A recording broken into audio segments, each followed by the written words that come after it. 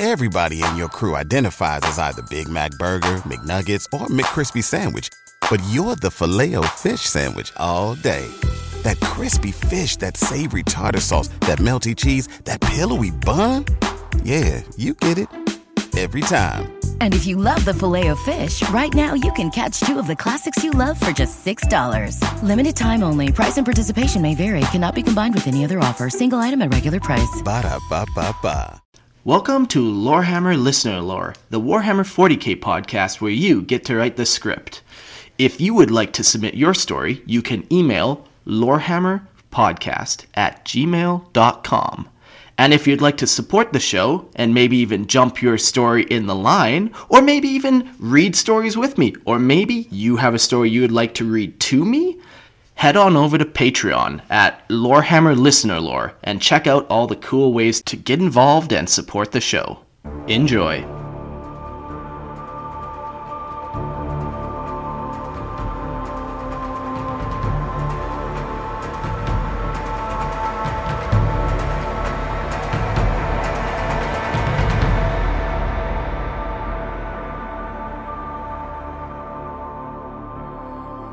Welcome to Lorehammer Listener Lore, the 40k podcast where you get to write the script. I'm your host, Mark, and joining me today, I got one of my homies, Colin. Welcome to the show.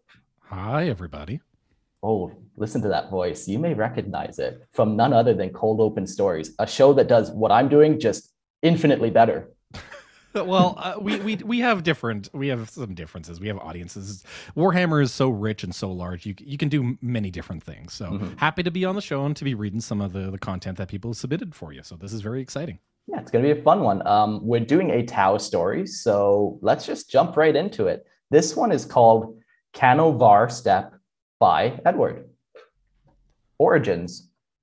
Founded during the second sphere of expansion, the Tau settlement on the planet Cano'Var largely consisted of agricultural land and supplied more valuable portions of the empire with the additional necessities they required. It was an idyllic and peaceful planet, but this all changed in 813 M41, when the dormant population of the Sotek dynasty of Necrons, commanded by Overlord Xandrek, overwhelmed the limited defense force within 2 weeks. However, the vast majority of the civilian population were able to evacuate due to the heroic sacrifice of 90% of the Firecast, with all the Ethereals and Firecast commanders killed or captured. Okay, bleak already. It's interesting because we know that with the Imperium, when contrasted to the Tau, have very different ideas on what makes a heroic sacrifice. We know that the Imperium, anything that's a Pyrrhic victory is still a victory, and no sacrifice is too great for the Imperium. But we know that through Tau fiction that a heroic sacrifice is actually lamentable, and they would not traditionally stage a last stand because they would rather be clever and survive and continue to fight from a different angle. So where the goal with the Imperium sometimes is to become a martyr.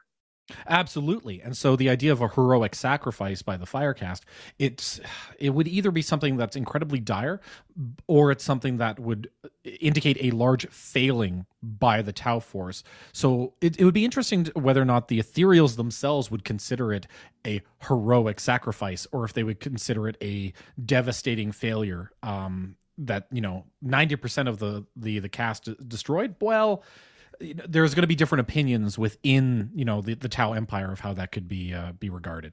Yeah, like maybe all the Firecast warriors are like, man, that was brutal, but all the other casts, like the water and the air casts, are like, thank you, that was awesome, like you saved our whole cast. But yeah, very lamentable, of course. Yeah, cool. Next part. Evacuation. The remaining population found themselves in disarray.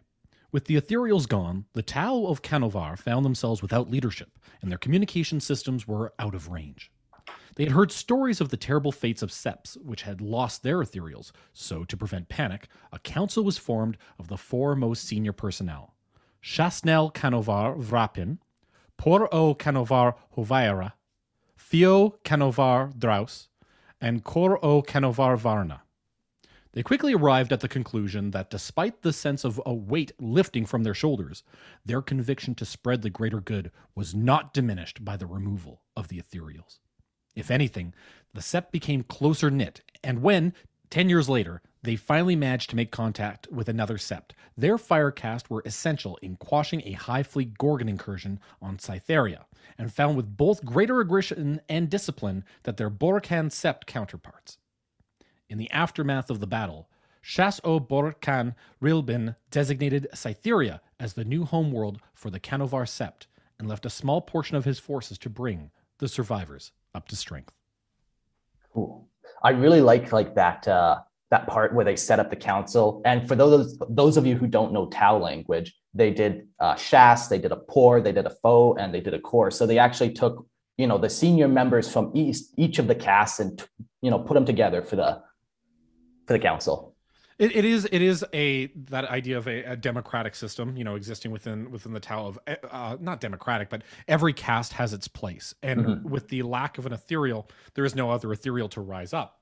So it's the idea of let's bring the remaining ones together. What would be interesting to see in the sequel is, how a caste with the Tau would exist with this latent idea of, can the castes work together without an ethereal, or will the earth cast harden? Will the fire cast be just too inflammatory with their aggression? Will the air cast find themselves dissociating with their peers? Kind of what we expect of those cultural traits. Will there be pressures from within this circle? Well, from what we've read in the story, still essential in meeting up with Borkan and trying to get survivors up to strength. The one flaw I can see in this system too, you're kind of mentioning it, there's only 4 people, so there's no tiebreaker vote. So I wonder what happens in that situation if they can't come to a decision, what they do with that. Because maybe that is the time that the firecast guy is like, no, I'll arm wrestle you for it, or might start pulling some more of that physical army behind them. Well, we know that the Tau, prior to ethereal guidance, and I use air quotes, big G guidance, they were a species at war with each other, and so in a way, there's this domineering presence of the ethereals that keep things in check. What's interesting is, what is a Tau without the casts, being kept in harmony with each other? How long does that carry out? Do new characters or obligations or passions emerge? It's something that, I specifically as a reader don't mind writers exploring, break the mold, see what would be different, because otherwise every 40K story would be the same. Yeah, for sure. Okay, the next part is called Homeworld. Previously an Imperial-controlled jungle planet in the Ultima segmentum, Cytheria was annexed into the greater good by the Borkan Sept during the 3rd sphere of expansion. Although the majority of the population has been pacified by the time that Canvo Sept arrived, there are still small bands of the Cytheria 22nd and Catechin 97 regiments still waging a guerrilla warfare against the Tau. Through a combination of the environment of Cytheria and the devastation caused by the Sotek dynasty attack, the Cano'Var Sept had very few battlesuits, instead fielding large number of Pathfinders, strike teams, and Guvesa auxiliaries, often trained as breacher teams, in keeping with their natural affinity to guerrilla warfare. Cool. So interesting. By this point, I think that we've done enough of understanding the sort of world building that's going on, and we start to look at some of the other components of the actual grammatical structure. For anyone listening to us, Tau is kind of hard to talk off the cuff here, and especially when we just talk about writing. Longer sentences, this descriptive language, a lot of very long sentences that you're trying to find what the subject may be. Because we've got a Sotek dynasty attack, but there's the auxiliaries, and we've also got a combination of the environment of Cytheria. In terms of just writing structure, for anyone who's looking at writing their 40K, it's okay to make some small punchy statements and really focus in on what is the subject. In this particular case, we're learning a little bit more about the world that was previously annexed. I won't lie, I really want to hear more about those 4 senior personnel. I want to hear more about how they influence the war effort, how they continue, this conflict with the Necron. So, this segment not as engaging for me, but it's because all right. You've teased me with some important people. Now, who are they? Yeah, for sure. The one thing I did like about this segment though was the Gruvessa. So, there's a bunch of human auxiliaries on the planet. There's some Catachin guys, and like, yeah, there's some kind of negotiations and kind of trade-offs there when you have all these different factions on this planet. Yep. I like too that you can then start to clearly see how this person is putting their army together. I always like that when you can directly tie your lore into how your army is on the battlefield. Yeah, we can look at those breacher teams and see they are Kuvesa. Why don't you have a lot of battle suits? Oh, well, actually, because the Sotek dynasty happened. It's creating a good tie-in, at least to the tabletop environment of, well, these are the models that I have to play with, or these are the ones that I've decided to actually build my. Everybody in your crew identifies as either Big Mac Burger, McNuggets, or McCrispy Sandwich, but you're the Filet-O-Fish Sandwich all day. That crispy fish, that savory tartar sauce, that melty cheese, that pillowy bun. Yeah, you get it. Every time. And if you love the Filet-O-Fish, right now you can catch two of the classics you love for just $6. Limited time only. Price and participation may vary. Cannot be combined with any other offer. Single item at regular price. Ba-da-ba-ba-ba. My story and my army around. Yeah, for sure. Shas-O-Zotten. In 837 M41, Shas-O-Zotten returned to the Sept. He was presumed dead after Xandrek's assault on Cano'Var. However, she was in fact one of 10 commanders captured during the conflict with Xandrek. The Overlord had received some form of brain damage during the Great Sleep, causing him to believe that all of his enemies are rebellious Necrontyr who must be brought back into the fold. Thus, he tends to uphold the Necrontyr battle code of honor and captures the leaders of opposing forces rather than killing them. Shortly after the Necron victory, Khosrow Khan arrived, leading a White Scar strike team to purge the town. They were taken by surprise and entirely wiped out by the Necron, with only Khan being taken to join Zotten and their other captives in the underground prison. The prisoners, led by Zahn and Illic Nightspear, hatched a daring escape. Zotten's subordinates were all killed in the course of the escape, and she herself was injured. Khan and Nightspear were allowed to leave the planet after a confrontation with Oberyn, Xandrek's advisor, because the Overlord admired Khan's swordsmanship. Zotten used this exchange as an opportunity to reclaim her Cold Star battlesuit and escaped off-world a month later in a doom scythe. She crashed onto the nearby planet of Shardanis. There she was captured and interrogated by the Inquisition, who were maintaining an occupation of the world after the Iron Hands chapter had purged the Chaos Incursion a year prior. However, the Inquisitor's attention was diverted to a small gene-stealer cult growing within the planet's population, and Zotten was scheduled to be executed. She managed to evade her captors prior to the execution, killing 7 Imperial agents in the process. She was pursued by Inquisitor Hosea Fleek, so went into hiding on the desert world of Najadar. In late 836 M41, she managed to hitch a ride with a demiurge mining vessel to the Cano'Var Sept, from where she discovered the fate of her people, and hastened to join them on their new homeworld. She now commands their Firecast, leading a crusade to protect the vast number of planets annexed from the Imperium on the eastern fringe. Interesting. So there's a lot of big name characters. And while you're reading, I just did a quick search. So there's like Iliac Nightspear and Khosrow Khan being captured by Xandrek. And that all happens in the lore. So It's interesting that this person has tied that in. And yeah, if they're capturing all these other people, maybe, you can just sneak your guy in just that little bit. Mm-hmm. It's the idea of trying to say, let's turn the camera from the main plot of the books or the series or whatnot and say what's happening with person in the background, number 341.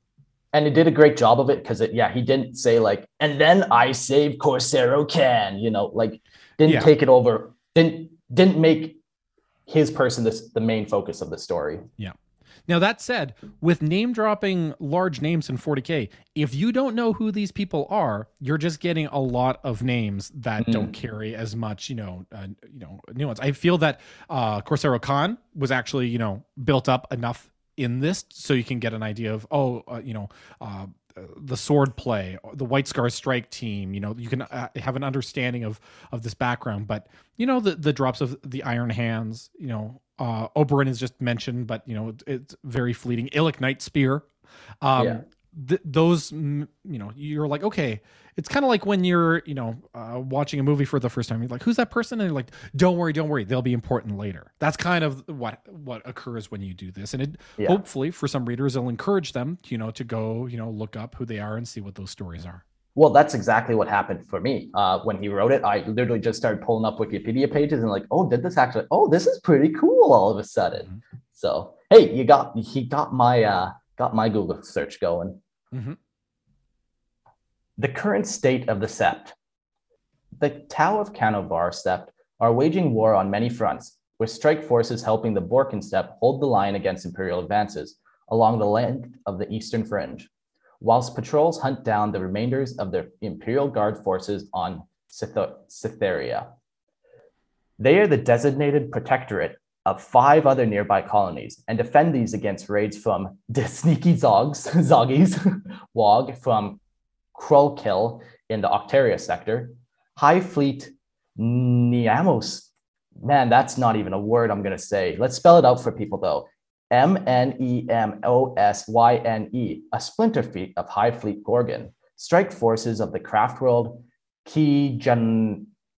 just another string of letters that doesn't really mean anything. Perfect, I love it. Who had fled to the eastern fringe after the fall of the Eldar, and Overlord Xandric's forces spread discord throughout the sector as they attempted to bring more worlds into the Necron fold. Pressing in on all sides by unnumbered threats, they are lucky that the Adeptus Ministrorum have forgotten the existence of the world. But with the recent Brazen Claws attacks against the Tau Empire, the residents live in constant fear of Imperial retribution.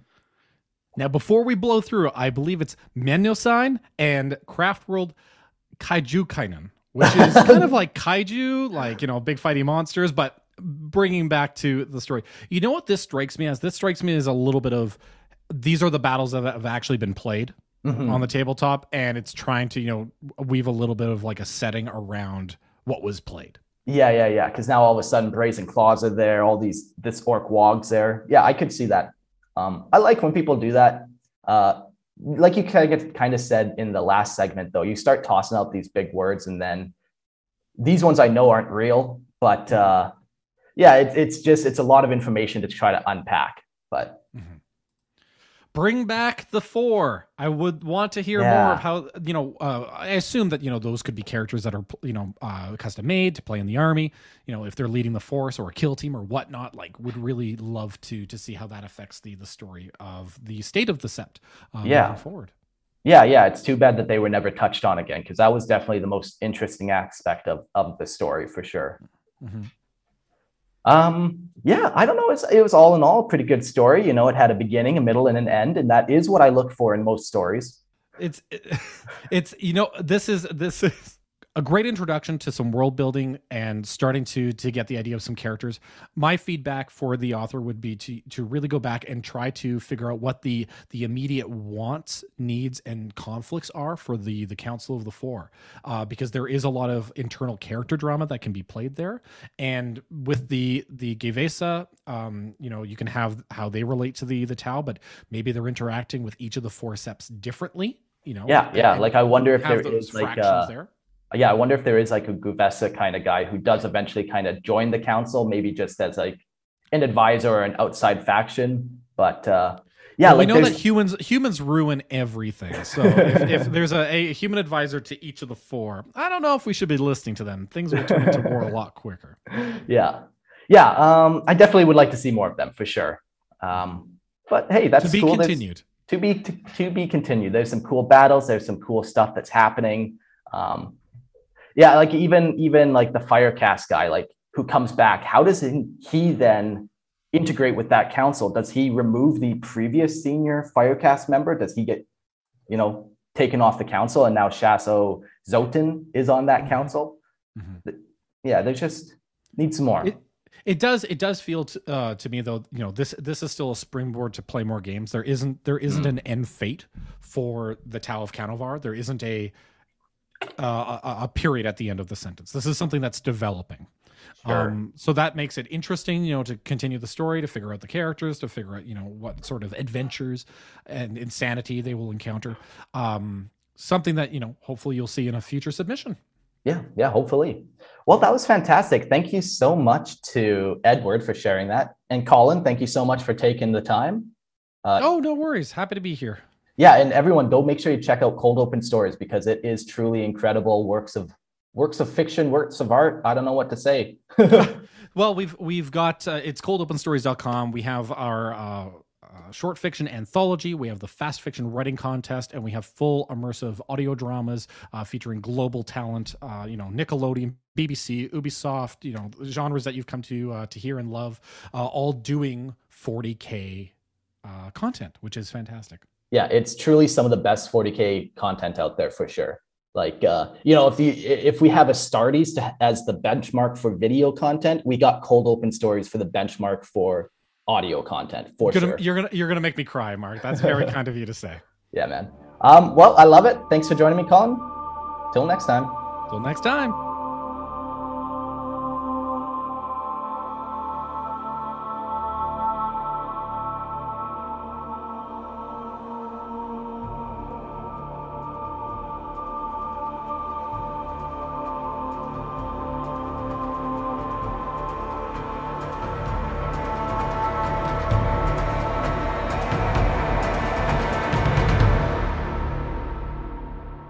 Thanks for listening.